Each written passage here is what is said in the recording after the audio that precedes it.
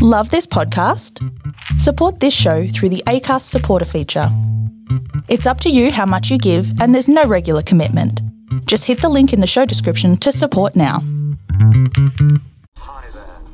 I want to talk to you about duck. You're okay. This one, real fucking up. Smokey, this is not Nam. This is bowling. There are rules. Hey, Walter, come on. Oh, you're from the neighborhood.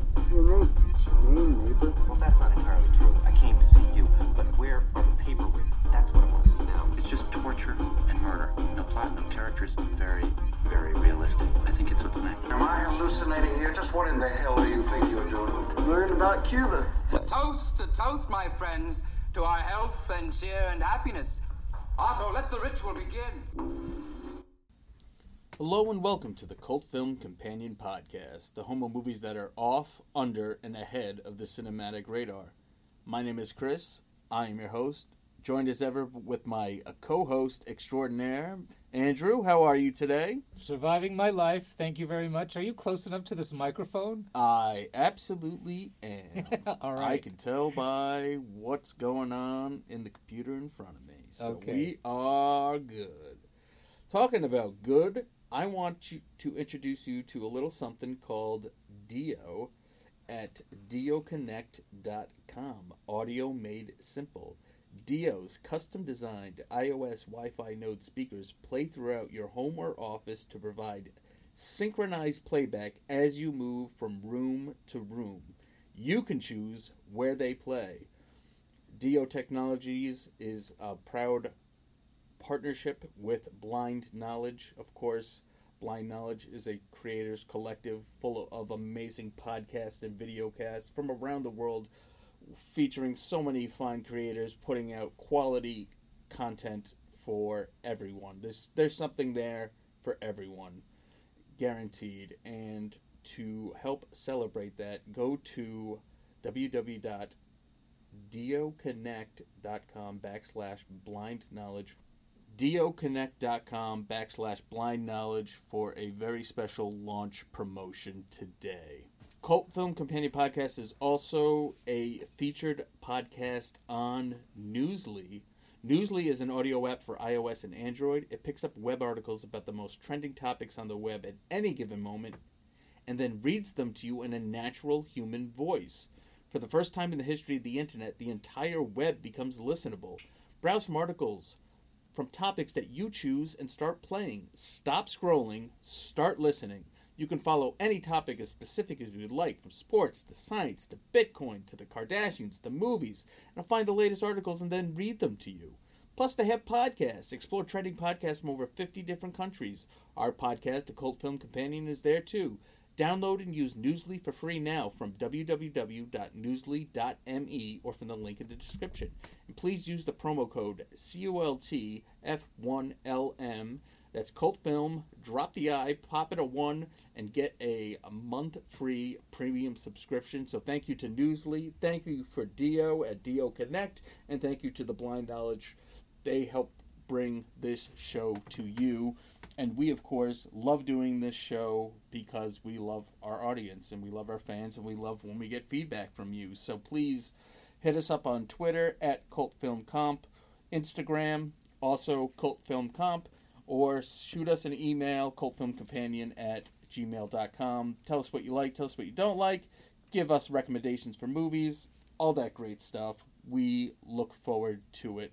We want to grow this cult film community, and we couldn't do it without you. And speaking of the audience saving something, we're talking about Empire Records, which was pretty much saved by its audience. How so?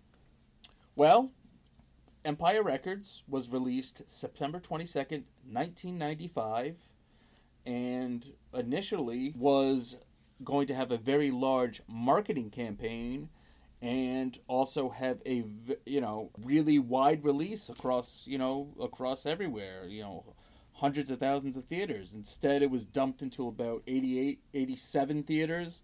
Marketing campaign was cut. Movie bombed at the box office. The audience found it on home video and has kept it alive to this very day. On the road to becoming a cult movie. Yes. Okay. So we've got all the all the basics here for your standard cult movie. This movie was written by Carol Heikkinen, who based this movie on her at her time working at Tower Records. Okay, it's got a Tower Records feel to it. Yeah. Oh, I miss those days. I do. Yeah, I miss having places like Empire Records around. Yeah, they're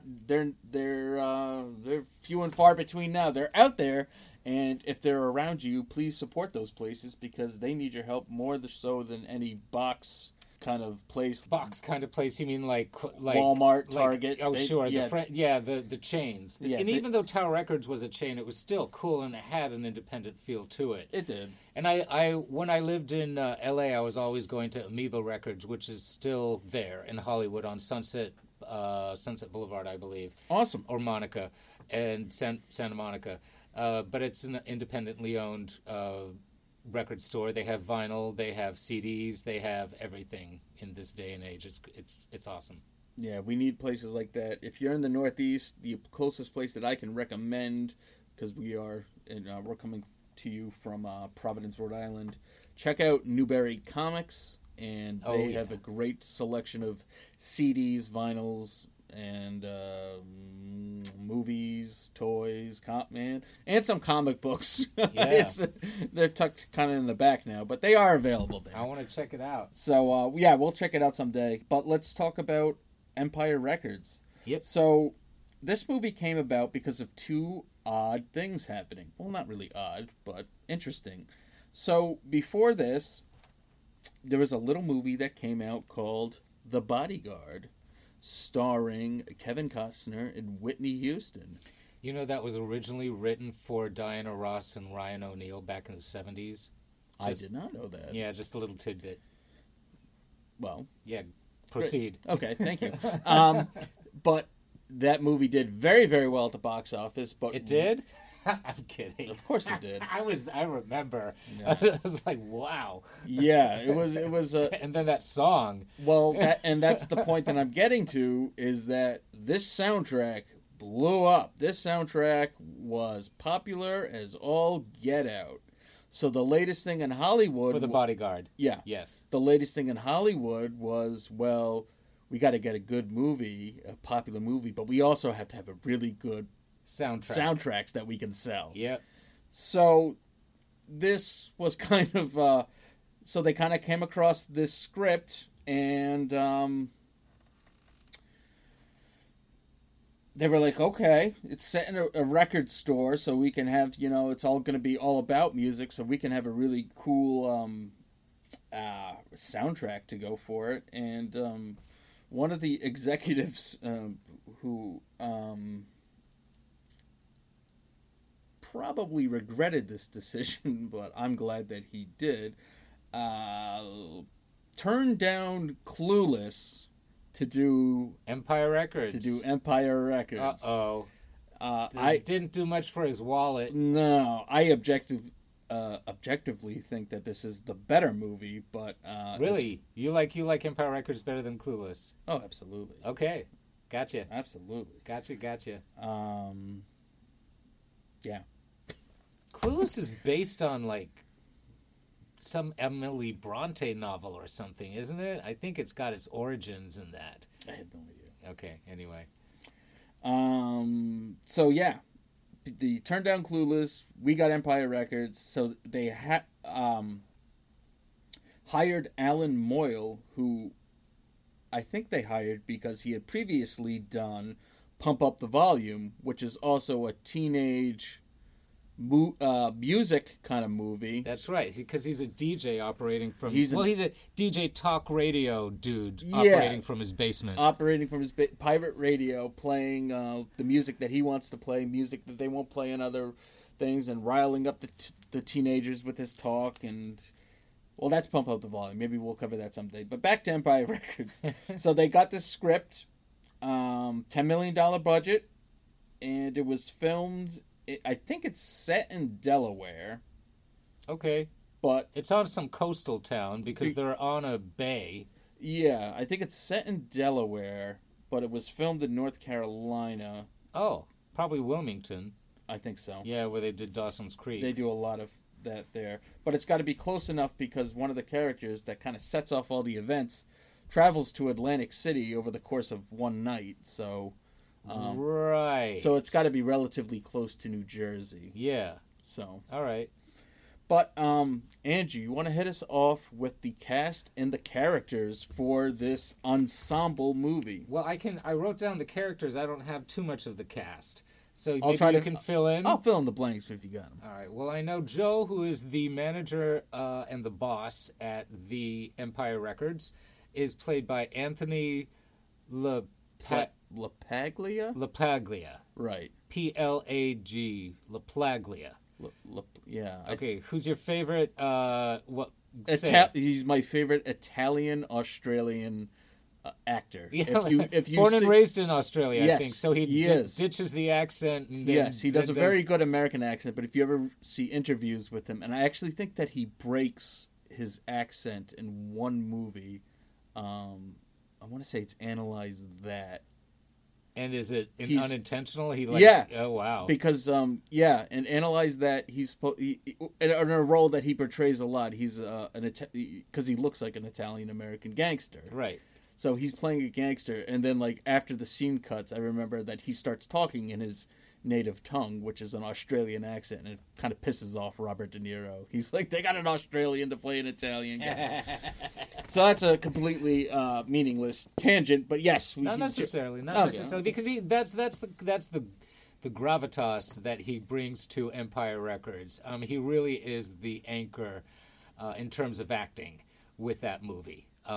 Because everyone is pretty much younger, and right. Although very talented, they're not as experienced as he is. And he's got to carry the drama of the money being gone for that day, the earnings from the previous day being totally gone. So, and this is a big deal, and you wouldn't accept it as a big deal unless his acting pulled it off, and it does. Yes. Yeah. And he also acts as a surrogate father figure to most of the people that work for him, including especially Lucas, who is responsible for the loss of the money. Right. It's a very interesting dynamic, definitely. Yeah.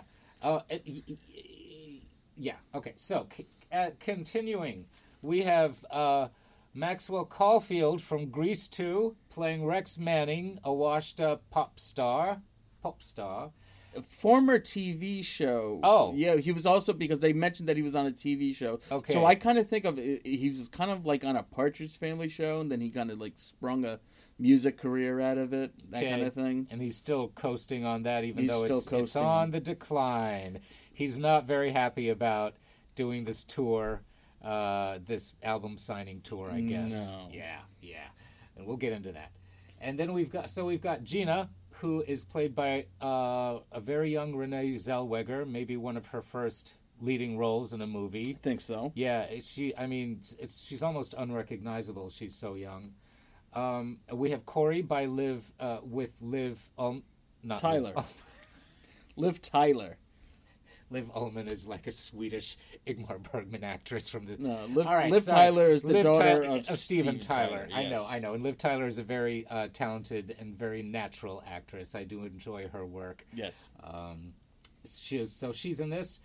We have the character Deborah, who is troubled and has suicidal tendencies, shaves her head as soon as she comes into work for the day as the movie starts. And who is it again? Robin Tooney. And she was in The Craft. I remember her in The Craft. So after she shaved her head for this movie, and then if you rewatch The Craft now, she's wearing a wig throughout the entire movie. Because she had no hair. All right. We have Lucas. Really sweet, funny, lovable Lucas, who has taken the money, the whole earnings from a whole day of work during his closing shift. $9,100. $9,100.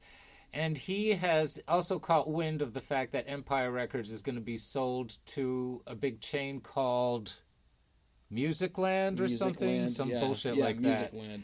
And so he decides that he's going to gamble this money in Atlantic City and make a fortune, which he almost does. So actually, he wins the first round. So he doubled his money, and then he says, "Let it ride." Oh. Because all of a sudden he becomes like this weird Zen guy. Yeah. Well, hasn't he always been like that, though? I think No, because all the characters are mentioning, like, you used to be normal. What happened to you? They were like, yesterday you were fine. Now you're like because somebody says, now you're like the guy from the Karate Kid. Oh, yeah, the Chinese guy from the Karate Yeah. Yeah. He everything he answers is very is very cryptic, and in one way or another kind of relates to the theme that the independent store is going to be sold to a corporate chain, Right? Until the cat's out of the bag with everybody. And then he stops. So he does have very admirable intentions. Oh my, and you can tell, and the actor who plays him is really good. Do we have his name on hand? Rory Cochrane. Okay. Very good job. All of these actors have innate talent. We have Jane, who is Rex Manning's agent or manager, and she is played by the totally awesome Debbie Mazar, who didn't grow up with, kind of was beaten around the back streets of New York City with Madonna before both of them made it. And so their story is kind of like, a rags to riches friendship. Yeah, she had her big breakout role in Goodfellas. Oh, that's right. Yep. Okay. She's also a very talented makeup artist, so I know she's done that for a long time as well. Okay. Yeah. Okay, and then we've got AJ, who is a musician? Artist, I'm sorry. An artist who is in love with Liv Tyler, played by Liv Tyler. Right.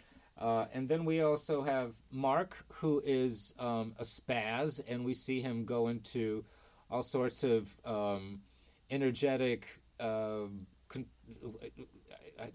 don't want to use the word seizures. No, he's very excitable. He's also the stereotypical stoner. Although one of the things was that, and we'll get into the changes in the script, that they couldn't explicitly ever say marijuana, or they couldn't say that anyone was taking drugs. So you don't even see them smoking a joint during Breakout Back or something like that. Like in that 70s show, you would have them. You remember the camera would be where the bong is, right? And they would all be around the camera like they're sitting over the bong talking. So nothing even like that. There's no indication that anyone's smoking any weed. No, he's delivered some special brownies at one point. All right, well, I was wondering about that, but they didn't really say anything about that. No, he says lots of sugar. That's the joke that he makes. He goes, "I use my special recipe." You know what that means? Lots of sugar. So, okay, all right, so we never see anyone get high on those brownies at the end when they're doing the whole benefit, the whole money-raising thing. No. Okay, all right. So, and then finally we've got Warren Beatty, played by Brendan Sexton III, who is also in Welcome to the Dollhouse, Pecker, Cecil B. Demented. He made quite a little niche for himself as an actor in movies for a while there, and he plays this kid who's shoplifting, and they like him so much that they end up probably hiring him in the end. Yeah, even though. And just a quick note, this just came up, and I forgot to mention this, and I had come across this in my research. So Burko, who's the musician that works at the store.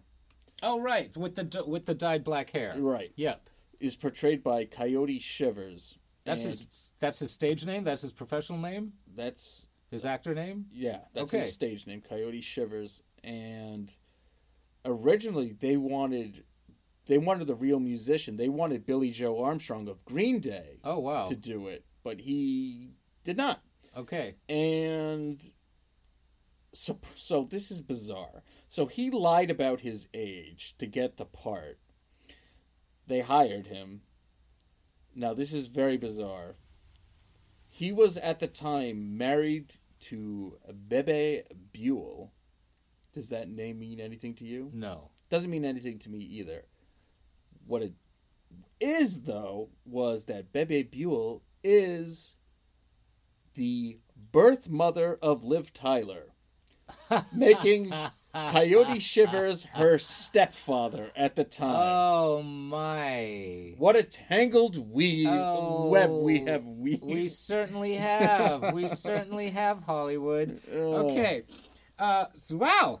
All right, so let's go on. Anyway, his singing, provided that is his singing at the end. I think it is. Yeah, it's a lot. It's got to be, because a lot of it is spoken and then sung. Yeah. Same thing with Renee Zellweger. It is her voice. We know she can sing. She was in Chicago, and right. She's done other stuff. So it was fun seeing them perform at the end in the band that they had together. Interestingly enough, on the official soundtrack, when it was first released, that song Sugar High, yeah, that is not Renee. If you just listen to the soundtrack, if you just buy the soundtrack, it is not Renee Zellweger on there. Well, isn't that what the? But there is you can now get the version with her actual vocals available. I'm sure you can online. Yeah, sure. But that was one of the things that happened with the soundtrack. That happens all the time with soundtracks. They'll do that all the time. They did that with Beyond the Valley of the Dolls. Remember when they released it? They didn't use that singer. Right. Yeah, we could do a whole... Yeah. I mean, the whole movie Crybaby is Johnny Depp's not singing. Right, no, right. The demos weren't up to par. He was nervous. But anyway, so carrying on. I'm throwing it back at you. Okay, so just another behind-the-scenes thing. They wanted... the record label that they went for to kind of produce this soundtrack was A&M Records, because the Gin Blossoms were very popular at the time, and their new single was going to be the lead single for this movie, and you can hear it throughout. Empire Records? Empire Records. Okay, so did it work out that way? They took on the soundtrack release? A&M Records. Okay, so we have even though it was the same label. Yeah. It was still a cross promotion, basically. Right. Okay. So, yeah, because they had wanted to go with Atlantic Records, but they decided to go with A&M Records just because of the Gin Blossoms, and that led to a lot of the other songs peppered throughout this movie. We should note that this is kind of our start. We're going to do a string of musicals, and this movie is close enough to a musical because we've got straight up lip syncing, we've got lots of dancing, we've got music videos in it. Yep. And I came across this in my research. In 2020, there was to be a Broadway musical adaptation of this. I am so surprised. But COVID put the kibosh on that. So there has been anything but... This movie would lend itself very well to being a musical. It would, but come on. I mean, they call them jukebox musicals. Musicals that already have a soundtrack, and then they're transformed into a Broadway show. Right. I mean, they did that with Footloose, they did that with Saturday Night Fever. They did that with Xanadu, but Xanadu was already a musical, and also Xanadu is very mocking at the Broadway show. So, but I mean, no, I don't. Yes, I agree with you. But if they actually wrote original songs, then we would have something a little more interesting. If they took this basically composite soundtrack of other bands that had these songs were already released. Right. So I mean, if they're doing that, it's going to. I don't know. I don't know what they were doing. All with right. it. I'll get off I mean, there's no reason for us to pick apart something that. All right. I'm with you. I much rather like the only song that I want them to carry through from the original soundtrack is that there is no way in hell they could do a Broadway adaptation of this and forget about Rex Manning's "Say No More, Mon Amour." Oh, of course, that would have to be a staple. I mean, especially since we've got a Rex Manning Day. Now you say, all right. Let me calm down. Yes, I'm please. sure we've got Rex Manning fans here. Okay. This movie is. We're dropping this episode on April 8th, which is Rex Manning Day. Now this is a thing. This is a big deal. If you are on Twitter, and you are an Empire Records fan, your timeline will be Rex Manning Day all over the place. So how many people are we talking about here? Thousands. Okay. All right. So I have no intent to make fun of any of these fans of Rex Manning. I know that you're in on the joke. Okay, it's like I know that he's this cheesy, washed-up pop star. Right. So I'm in on the joke. I get it, and there is a lot of fun with it. Absolutely. But I mean, eesh, that, and you actually like that song. I don't. Yeah. Well, it's interesting in the alternate scenes or the deleted scenes, they had a whole ending where they performed on the rooftop to this huge crowd. They're and they doing performed, a punk rock version of. Yeah. So that was fun. That was cute. Sure. Yeah, say no more, mon amour. Yeah, I'll bring you my lovin' right to your front door. It wears fast for me. I just got to tell you, it really does, and they really do like the song. Like in the movie, the staff of the store actually, for the most part, like the song, because when the song comes on, they all perform to it. Oh, but they're doing that so ironically. Yes, they are, but they know all the words. They know because that's probably you've heard it 100,000 times. Yeah, I could tell you when I worked at Target. Yeah, like I could tell you the soundtrack. Oh yeah. But I remember that. Yeah, from Home Depot. Let me just listeners just dig some of these poetic lyrics. Okay, go for it. You say you're feeling lonely in your canopy bed. Say no more, baby. I'll be running every red. Stop it. Stop. You're telling everything to me with that look on your face. But say no more, baby. Let's cut to the chase. Say no more, mon amour. I'll bring my lovin' right to your front door. Oh. Lips off of kissing, baby. All right, enough about Rex. Keep going. Now it's fun. Keep now going. It's fun. No.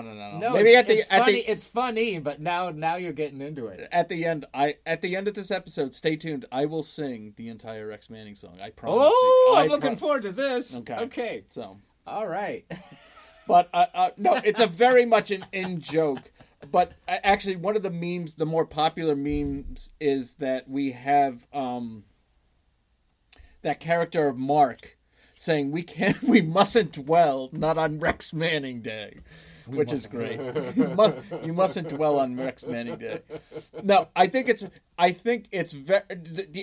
only person in that store that genuinely likes that song is Liv Tyler's character and Renee Zellweger's character. I think they genuinely like it. But well, Liv Tyler, and that's something we'll have to bring up. So all these characters have their own, for an ensemble cast, they all have little story arcs going on. They certainly do. Which, I mean, that all come to fruition during this one day. Right. We have Joe finding out that the money is stolen from Lucas. The money's gone, and he really wants to own Empire Records. I mean, and that's his goal. He has a plan. He has a financial plan to buy it. Yeah, he was going to save it from being a music land.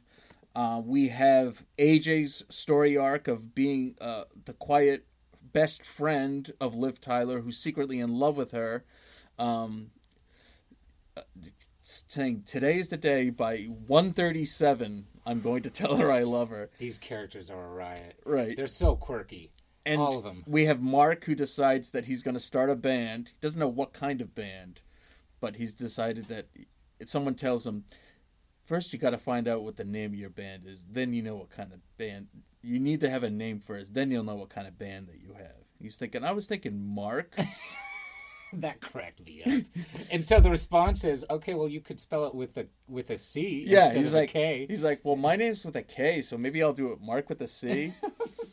And then we have Corey's story arc of being a closet speed freak who gets into Harvard. I thought she was taking Valium because Liv Tyler is just so, naturally... subdued. Yeah, exactly. I thought it was the opposite. But then when she has her outburst, when she breaks down... Yeah, that's a speed then you're like, break okay, that's down. where the speed freak comes in. Yep. So she has this nice story arc of getting accepted into Harvard and accepting AJ and telling him that she loves him, but she just wishes he was going to do more, and he decides he's going to go to art school in Boston so they could be close together. Aww. Everyone's got a really nice story arc. Renee Zellweger, she talks about how she wants to be a lead singer, but she never has the nerve to do it. By the end of the movie, she's up on the marquee singing. Yep. And even well, not even, but we have this we have the transformation of Robin Tooney's character, who's been kind of, I guess, kind of friend zoned out of like this relationship she thought she had with Burko, because she like went to the club and like she wasn't on the guest list, and like she apparently tried to. She tried to kill herself. Yeah. She comes into work, shaves her head. Pulls a Britney. Yeah. And they do it like G.I. Jane style. Right. Where it's actually her shaving her head in front of the camera. I have to say, there is one scene right before she shaves her entire head where she's kind of got just like half shaved. Yeah, it looks good. It does. I thought she was going to leave it. I wish she did. Yeah. Like, she looked... not to say that she's not an attractive actress, but I was like... I'm not a big fan of the buzz cuts. Please, Will Smith, don't smack me. But I think the one half shaved, like I was like, that is a good look. And then she shaved everything off. I know. And then they had like this fake funeral for her to know that she isn't. She feels like invisible. I think she kind of feels like so. Like this is beautiful story arcs going on with these quirky characters. And not one of them is unlikable. No. Like, and that's huge. Even the shoplifter, Warren Beatty, as much as like I'm like, he's a shoplifter, and he is a doofus, but you can't not like. He just and his story arc is that he's always wanted to work there. I mean, he's always wanted to work there, and he's been jealous of the people that do. Right. Yeah.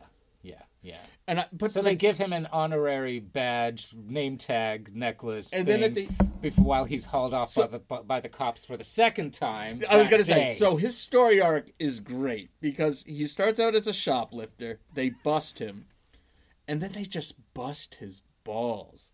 They're like, "Look what you stole: rap, metal, rap." That's Lucas. Whitney Houston. Yeah, he's like, that's for my girlfriend. He's like, sure, Warren. Then they make him that's what they do with their shoplifters. Like they make hold him what you shoplifted. Hold up what you shoplifted. They take your picture. And then to add insult to injury, he's got to pose with Rex Manning. And I love this scene. Then he's got this great dialogue where he's like where Mark's like, I got to get Rex Manning his water, and then Lucas just goes, Mark, who's your favorite singer? And he goes, Axl Rose. And he goes, and Lucas just looks at him and he goes, Mark, think about it. If Rex Manning was broken down on the side of the road, do you think Axl Rose would stop and help him out? And he's like, well, it depends if he had a carjack. And then Warren's like, no way, man. Axl would just like pound on the metal, run over that guy. Yeah, right? Yeah. Like, yeah. Oh, man. Yeah, we get all perspectives. The only thing that can make this movie better is that there was a deleted scene of Axl Rose helping Rex Manning change a flat tire on the side of the road. Oh, I don't know if I could live with seeing that, to tell you the truth. No, I think that could scar me, actually. Maybe maybe Slash seems like a more agreeable fellow. Slash is a more agreeable fellow, right? I mean, he's friends with Carole King, I think. He's friends with everyone. Yeah. Have you heard the story about Tracy Lords dating Slash? No, let's let's. You don't want to hear that? You don't want to hear that? Not now. For the show. I do want to hear it, but okay. We got to save some goodies for when we finally do our Tracy Lords. Is that who you said? Yeah. When we do a Tracy Lords episode. Okay, fine. So stay tuned, people. Yeah. And remember, I will be singing. Yeah. Say no more, one more. Do not leave your computers. So yeah, that's one of the things I like about this movie so much is that all these characters they all have their own distinct personalities, their own little quirks. We got the one guy that just loves vinyl. Who's that? I don't forget what his name is, but he's like the dirty, scraggly guy who brings in. He's also a pizza delivery man. Okay. But he just like lives in the vinyl section. Yeah, vinyl's great. Oh yeah, and it does sound better when you listen to stuff on vinyl. And then I think that one of the dick moves is though, like they had this game where they pick out a color of M&Ms, and if you have the right color M&M, you get to pick the first song for the day. And Mark wins, so he puts on like this pop punk song, And then I guess there's veto. We kind of learned like the rules of the store. There's veto power. You can veto it. There's like a big Kmart blue light special, like light, and an alarm goes on every time. They veto a song. They veto a song. Whoop whoop whoop. Yeah. And then this is kind of a dick move by AJ. He burns the CD. That's a dick move. That's a carnal sin. And because it comes up later, he's like, dude, they burned my CDs. Like, that wouldn't happen with vinyl, man. Yeah. Like, it would only warp it. And it might sound better. Yeah. There's so much good, like, just good dialogue. Yeah. And we watched, which is not... So, there are 3 cuts of this movie. There's the theatrical cut. There's the director's cut, which has yet to be released, which I would like to see.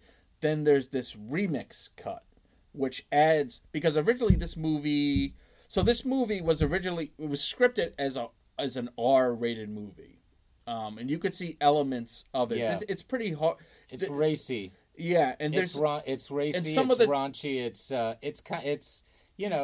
It's comedically violent in its dialogue and it's in its behavior sometimes. Right. Yeah. And there's some scenes with that kind of push the boundary. So we watched the remix edition, which adds 15 minutes of footage.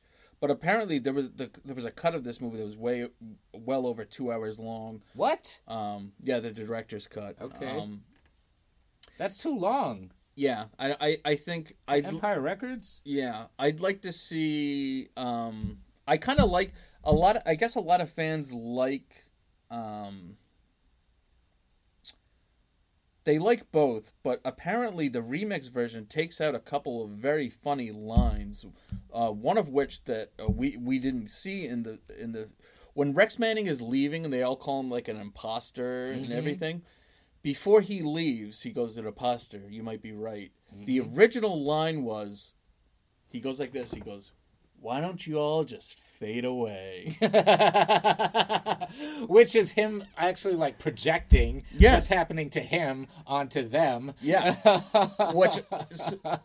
But I think the remix version adds a lot because a lot of the scenes that were cut from the theatrical were just them talking to customers and them interacting with each other about the music they like. I like that kind of stuff because I would have loved to have worked in a record store like this. Mm-hmm. And I mean, so like that's the kind of stuff that I like that gives this movie more character. Mm-hmm. It's not just. I think so.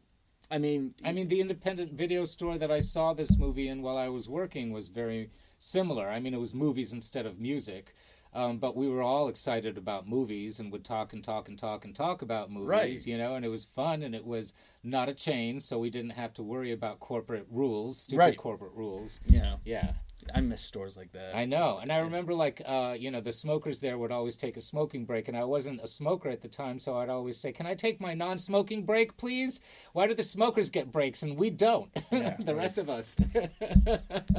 Because they're addicted and you're not.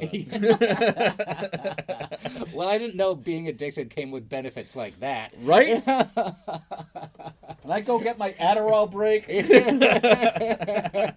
I remember one guy, Bart, who, I won't go into too much of the backstory, but I found a pill in my shirt pocket during a shift once at this video store, and Bart was like, "Oh," and popped it in his mouth and took it, and promptly passed out while he was cleaning the office and got sent home. So shenanigans like that, they'll exist in, at a Home Depot or at a, Virgin Megastore or something like that. But I mean, it has more personality to it when it's like, an independently owned store. And the independently owned stores, there is more of a family element going on because it's more allowed. Even the owners will be more kind of like parental, they're more relaxed, but also kind of parental about their about their staff. And then I mean Anthony LaPlante. We're just gonna call him Tony. Yeah, or Joe. Yeah. Let's call him Joe. It is a great. He's very much. It turns out, and in the scenes that are fleshed out between him and Lucas, he basically took in Lucas from a foster home. Oh wow. Yeah. Oh, that kind of went over my head. Yeah. Okay. So he was. Does Lucas live at his place or something? I don't think so. Okay. But he has helped him out. Yeah. Okay. He's basically been a father figure for Lucas, and he acts like a father figure to everyone else. Like AJ is asking him, like like, how do I tell Corey that I love her? And his response is brilliant. He just goes, "You say I love you."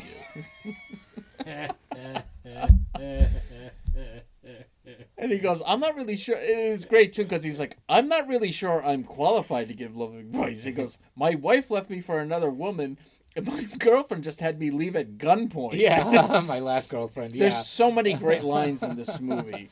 And once again, he's so good at playing the boss. There's just this rage like underneath his whole being for that day because Right. he's worried about this money. And he does let loose on Lucas. He doesn't beat Lucas up so much, but he definitely knocks him around a little bit in his office, and so it's, today that would be a lawsuit, fiesta. But, you do see in the context of this movie and its time that this is tough love that's going on because Lucas has pushed it all the way. Right. He kind of like, Yeah. because he was trying to save them all from Musicland. Nobody knew about it. Lucas came across it. Yep. That kind of spurned him on. And then he goes, "In the words of the immortal Doors, the time to hesitate is through." And he takes all this money, goes to Atlantic City. He doubles his money. Then he falls right into what the casinos love for you to do. Let it ride. Until it's lose it all gone.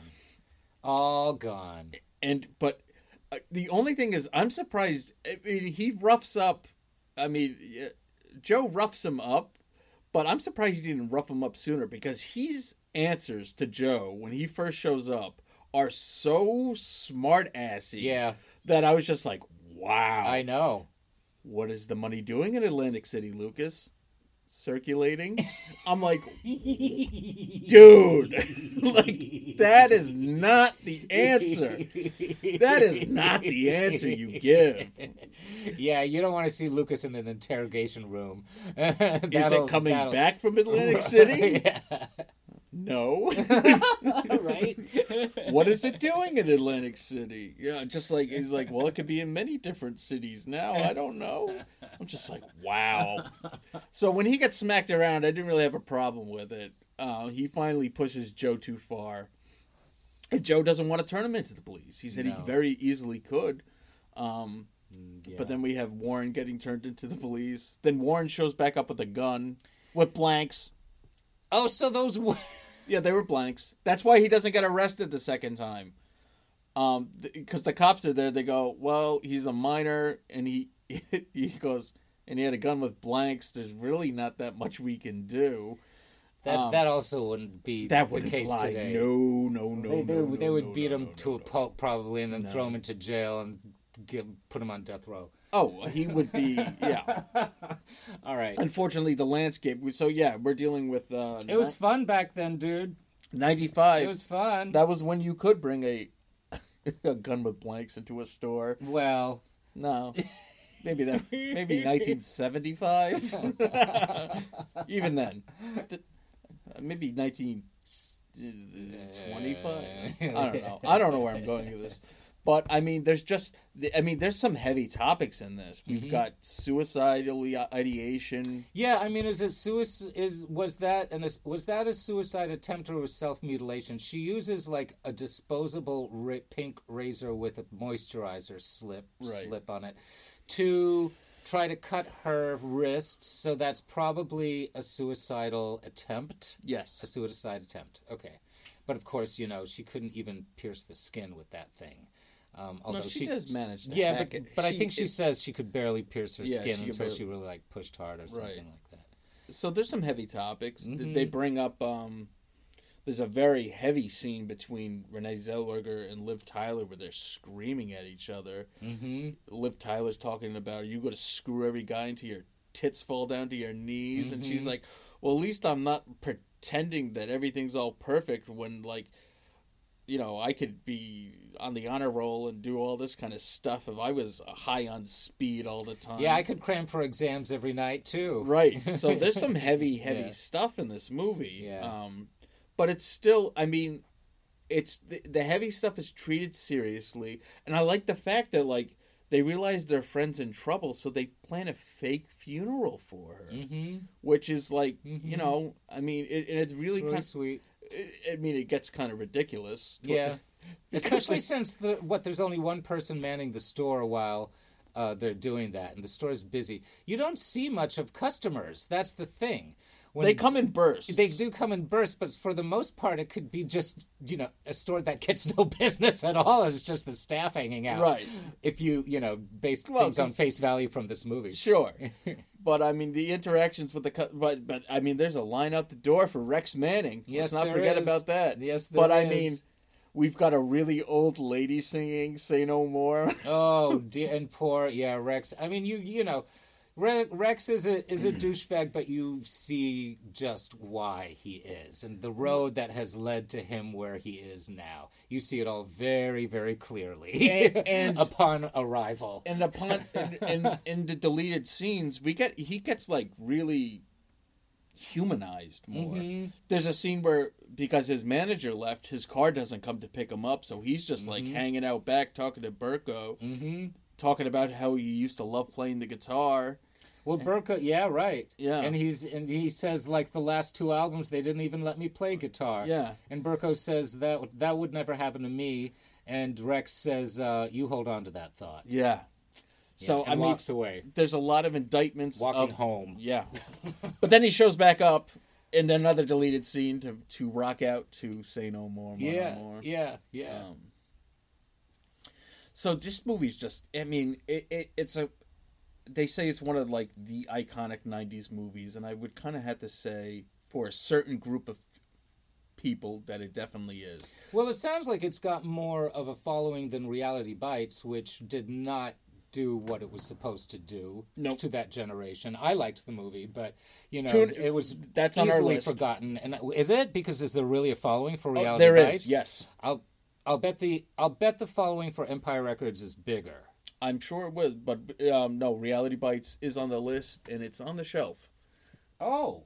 Yeah. Okay. It's already on the list. All right. But no, yeah, it's kind of like, you have certain movies that kind of sum up the, like the teenage feeling of a generation. Reality Bites is more so of the post-college years. This is kind of like, because we're dealing here with high school kids or people that just recently graduated high school, having like the fun job in high school, like before it turns into Reality Bites. Right. Adulthood hits, and they're like, what? Yeah, and that's another movie with another great soundtrack. So that's true. It would actually probably make for a very good double feature to watch this and then Reality Bites, like you said. Yeah. This is like pre-Reality Bites, right. Where your world is so wide open, like you have the freedom to start a band called Mark with a C. You know, before all your hopes and dashes, all your hopes and dreams are dashed by reality. Yeah, right, exactly. I mean, it happened to me. It happened to you too, didn't it? In a way, kind of. I think it happens to everybody in a way. You kept on. You became a musician. You stayed as a musician. Yeah, but I mean, like, I'm not a professional musician. Gotcha. So, like, well, and I'm not a professional actor, so I used to be. But you know, so we all, let's, yep. We're gonna get off our pity pots now. Yeah, let's talk about some more fun stuff. So, what would you say? What was your favorite scene from this movie? What was my favorite scene from this movie? Wow.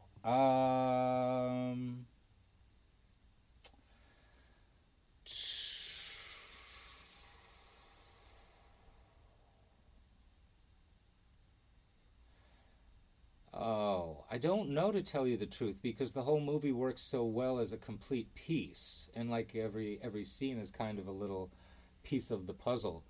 Was there a particular sequence that really kind of stuck with you?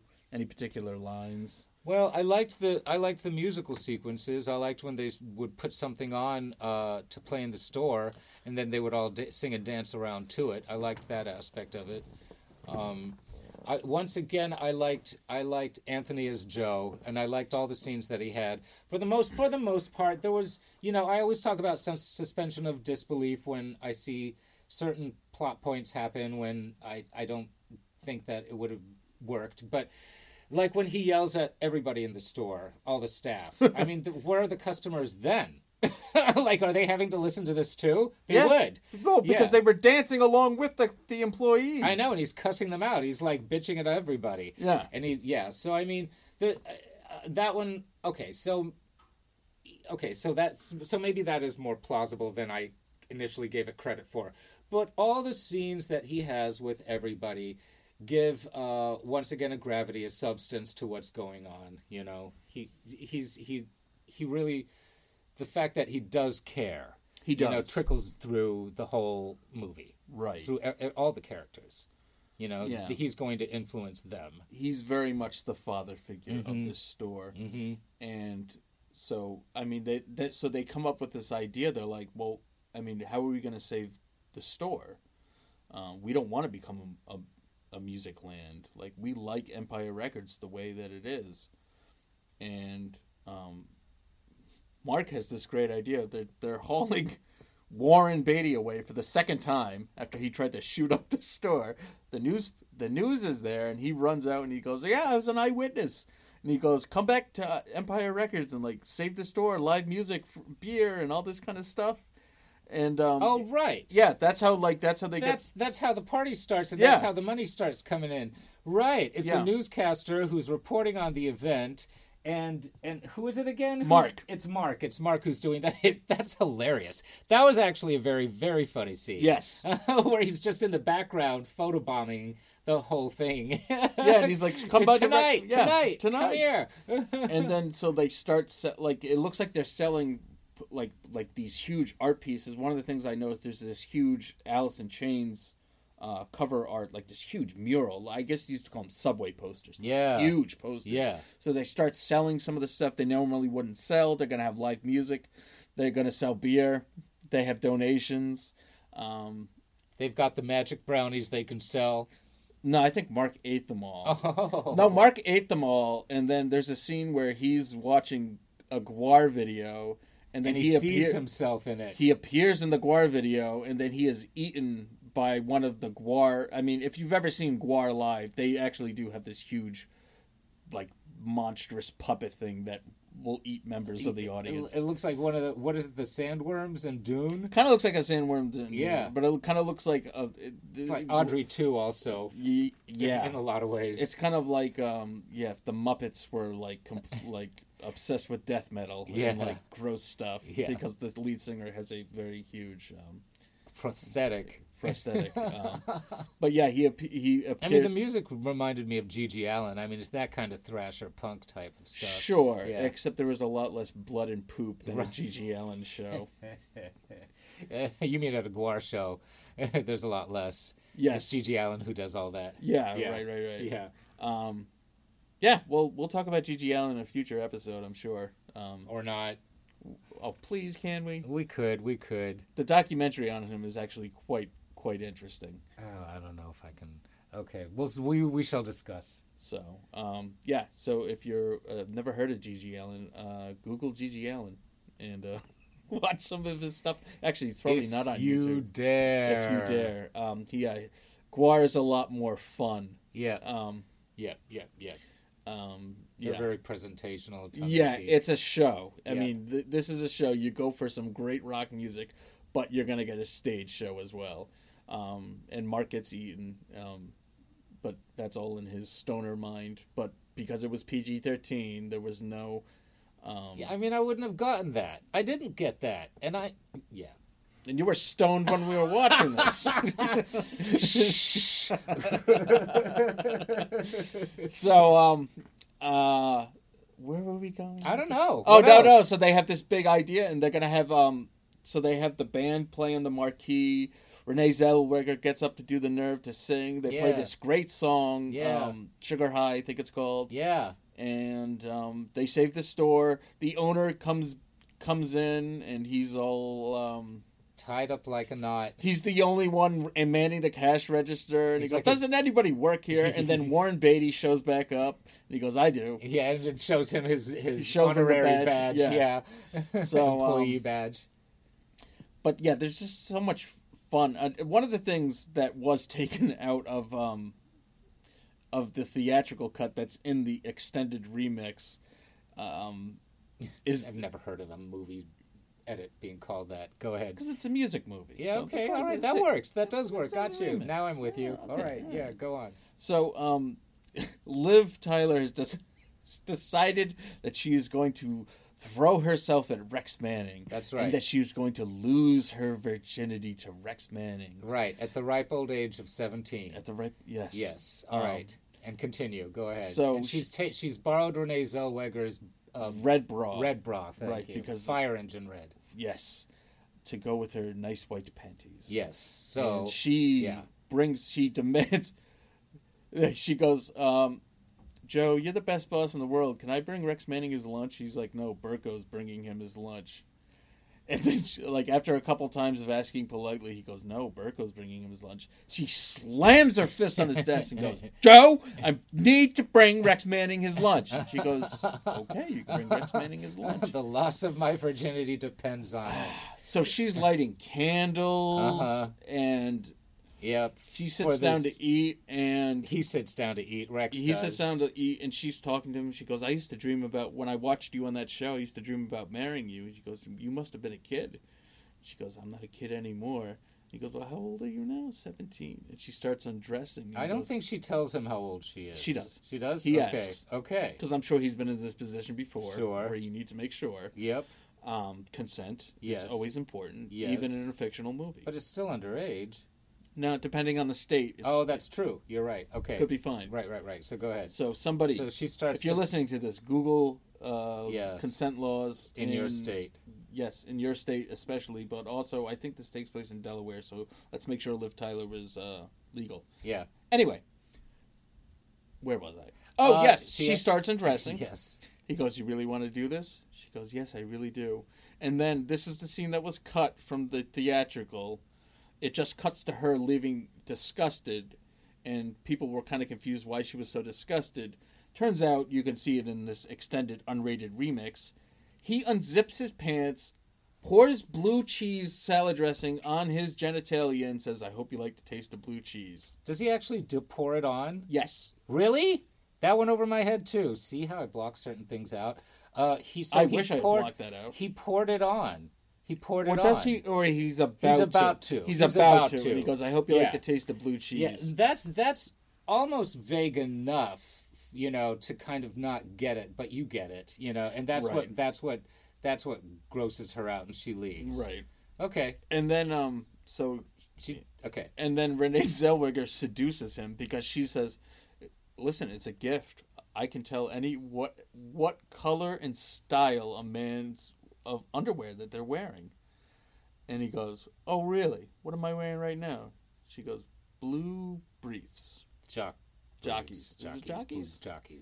Blue jockeys. Turns out he is wearing blue jockeys. Yep, she was right. So she gets to him. Yeah. Yeah. And they have sex in the copy in the copy room on top of the copy machine. Yeah. And then everything comes to a head at that point. Yeah, everybody knows. They're all standing outside waiting for them to come out. Yeah, and Joe's like, where's so-and-so? And then, he's like, where's Rex Manning? And, Robin Tooney goes, I think the more important question is, where is whatever Renee Zellweger's character is? Gina.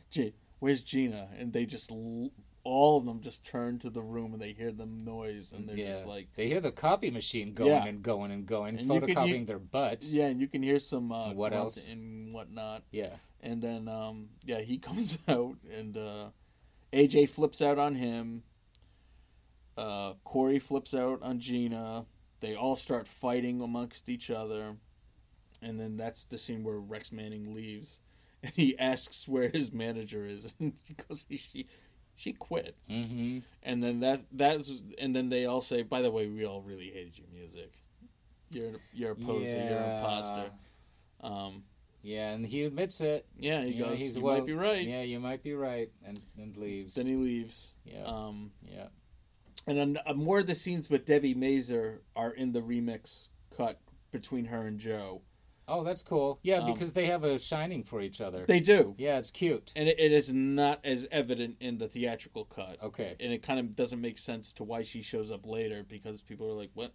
Why is she here? Yeah. because they have these scenes where they talk about their dreams and stuff, and like she's like, I used to be a lot more interesting, than now I'm managing Rex Manning.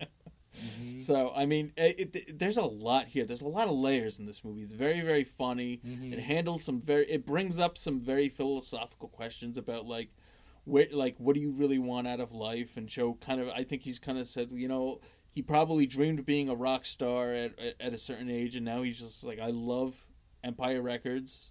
That's what I want to do. Like, I want to own Empire Records. Like, that's going to be what I do. And I mean, he does more in the fact that he's went from being an aspiring musician to managing a record store. But I mean, owning and saving a record store from a corporate takeover is actually something to be proud of. Absolutely, absolutely. Yeah. So that is a good dream. And there's a great scene of him rocking out on the drums, playing. He's blasting. So he's good. I mean, you can tell that Anthony is good at the drums. He looks like he's actually playing. Yeah. So I'm not. I don't know if he's or isn't. And you were saying that. I don't think Mark. You don't think Mark? I don't think he's really Guar. playing in Gar. I think that was just an unplugged guitar, and he's just making stuff up. Well, you would know better than I do, but I mean, I was pretty convinced. I thought that it was him, like, jamming away like that. Okay. I don't think so. Okay. But no, there's a great scene where they're playing AC/DC's If You Want Blood, You Got It. He's rocking out on the drums. Yep. AJ's doing air guitar. And Lucas is doing his great Bon Scott. If you've ever seen the original ACD Dancer, he does a great impression of him. He's got that physicality. Yeah, he's got that very rigid movement. It's almost like Mick Jagger. It is. It's like an Australian, and he's like a rigid. He's not as groovy as Mick Jagger. It's more of like a rigid Mick Jagger. And Warren Beatty is, of course, jumping all around like a goofball. Yeah, he kind of like breaks down and does it, like in a good way. He's like resisting. Yeah. He's like, I'll join in. Right. Then there is that funny moment when they put something on in the store and the store turns into a mosh pit for a second. What was that song? I think that was a Guar song. Okay. I think that was a Guar song. Yeah. And that gets nixed too, I think. Yeah. It's like, no, we can't have a mosh pit going on in the store. You could see it says metal section, and then Mark's moshing with all these guys, and then Renee Zellweger is like walking mildly through them to go to veto the song. She says it's too early in the day. It riles up the customers.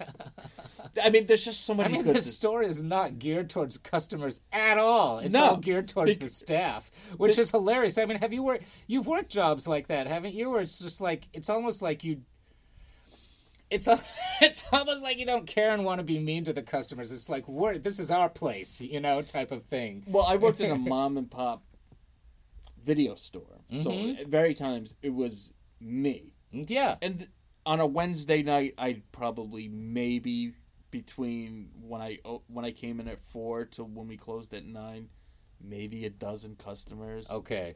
Like on a Wednesday night, during the school year. Yeah. Like obviously during the holidays and summertime picks up, but like, Yeah. Who's renting movies? Like at the, random weird people. Okay.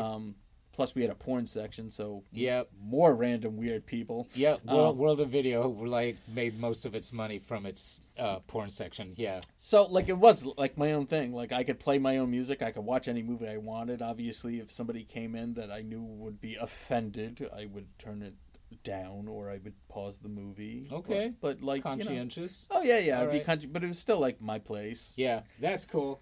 I remember one time at our video store, like, they were playing Breakfast Club in the middle of the day, and just to be obnoxious, I was like, isn't this rated R? We're not supposed to be watching rated R stuff during the day. And one of the owners happened to be within earshot, and she was like, he's right, turn it off. Take it off. I didn't mean to do that. It's just the Breakfast Club. That's a dick move, I didn't mean to. That's like burning the CD. But I mean, this same type of antics. Yeah. I'm sure your employees really loved you with that. Oh, they were pissed. Yeah, they should have pelted you with jelly beans. M&Ms, not jelly beans. All right. M&Ms might hurt. You could put somebody's eye out with a peanut in M&M. Well, what were they using in Empire Records? Were those chocolate M&Ms that she was darting those at people? Yeah. I think those are the little ones. Yeah. All right. It can hurt. It's like a BB. Write in, people. What's the most dangerous candy to be pelted with? Skittles. Those are pretty... Yeah, if you shoot that from a gun, especially, yeah. Right. Yeah. So write in, hit us up, Instagram, Twitter, @CultFilmComp. What is your favorite movie snack that could also be a violent weapon? We could be inciting with this comment. Could we? For all legal purposes, this was strictly a joke. Purely hypothetical. Purely hypothetical, yes. We're not suggesting that anyone, come out with a test and pelt people with marshmallows. That's there nice. you go, like they do in Bugsy Malone. Right. Yeah. That's the way to go. So, there's not a lot behind the scenes. This movie just kind of, the cast and crew, everyone got along well. It was the higher ups that really didn't like the movie. If they had gone with the first test screening, which they should have, and marketed it, this movie would have been a much bigger hit, because obviously the audience found it and saved it. Uh-huh. To this very in the long run. In the long run. Mm-hmm. And it's like Clockers. There's a movie called Clockers with Parker Posey and Toni Collette and a bunch of others that was a sleeper, but a VHS hit. I remember. Yeah. But I had something interesting to say, I think. I have to say that Maxwell Caulfield does better singing in Empire Records than he did in Grease 2. Well, that's a plus. Yeah. Oh, and a great bonus feature if you pick up the DVD is you can get the full Say No More, Mon Amour music video. Yes, which you inflicted upon me after viewing Empire Records. More like I blessed your eyes with. They put a tent up in the beach and filmed it. That's all they did. It was filmed in one day in Wilmington Beach. They were only the crew was set out. It wasn't the director. It was like a second unit crew. They were like, just go get 30 seconds and we'll splice together a music video. They did the whole thing. And they did the whole thing. Why not? Why not? Because it's so cheesy. But I mean, the fact that people still celebrate Rex Manning Day. That's just like cult proof alone. I mean... Yeah, that's it, yeah. When you told me that, I said, okay. It's on the list. So, and it is a good segue. And yes, you heard right, listeners. We are doing 3 musicals in a row. Do not stop following us. They're interesting musicals. Trust me, it's for the month of April. All 3 of them will, are worth talking about. They're all worth talking about, and besides for the main show with me and Andrew, there will be other episodes with guests. So if musicals aren't your thing, I suggest you check out all of our episodes. But if musicals, for whatever reason, you're like, I really don't want to listen to them talk about a musical, there'll be other stuff. Or check out our back catalog. We have over 30 now. Oh, man. 30 episodes of cult film gold going on there. Wow. So we thank you all for tuning in. I was trying to think if there's anything last minute I wanted to say about Empire Records. I just think it's one of those movies that, just maybe because I'm a child at the time, but it's got a great soundtrack. It's got great characters, and it's just a lot of fun, and I'd be very interested as long as it was... I agree with Andrew. If there was they came up with some original musicals numbers, I think that this would be a very interesting Broadway presentation. It would be fun. It sure, would. the set would be easy. Yeah, right? Yeah. And there's a lot of fun characters in there, and they're all very, very quirky. They're all worthy of a song. So, absolutely. Yep. Especially Mark with a C. Oh, he could definitely sing about his love for Corey. Yeah. Oh, no, that was we're AJ. talking to AJ. Mark could have his own, rock out punk song. And this movie, it gets the ending that it deserves. They pay off the owner. The owner says, "I'll sell it to you cheap." He goes, "You clearly love this place. We'll sell it to you cheap." And then we get them all dancing on the rooftop. Mm-hmm. It's a really nice, sweet movie, and it's so much fun. There's so many quotable lines in it. It's worth revisiting, whichever cut you get, the theatrical or the extended remix, as it were. But it definitely has earned its cult appeal. and has earned its cult status. And Rex Manning Day, as long as social media is still a thing, Rex Manning Day will never die. So remember, every April 8th, if you're listening to this when it's the day that it's dropped, it is April 8th, it is Rex Manning Day. We urge you all to share the love of Rex Manning Day by sharing this episode with someone. And then we also urge you that every April 8th, from here on now, you make this episode a part of your Rex Manning Day. That it is Rex Manning approved.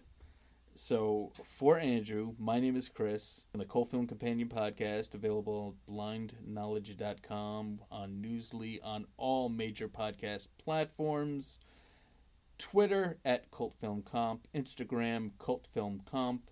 Send us messages, send us some love, recommend us to a friend, recommend us to your family, recommend us to the Rex Manning in your life. Good night.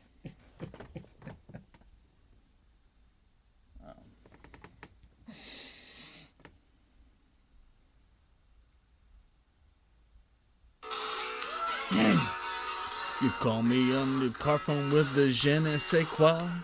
You say you need a little of my ooh la la. I know you get tired in the canopy bed, but say no more, baby, I'll be running every red. Say no more, no more. I'll bring my lover right to your front door. Here I come, baby, je t'adore. Lips off, kissing, baby. Say no more.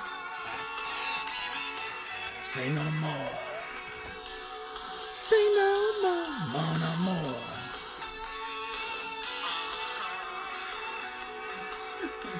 Who wrote this? Don't be out the trial in aggressive rosé. I've got myself distracted by your black negligee.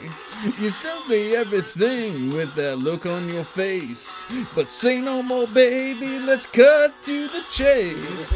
Say no more, mon amour.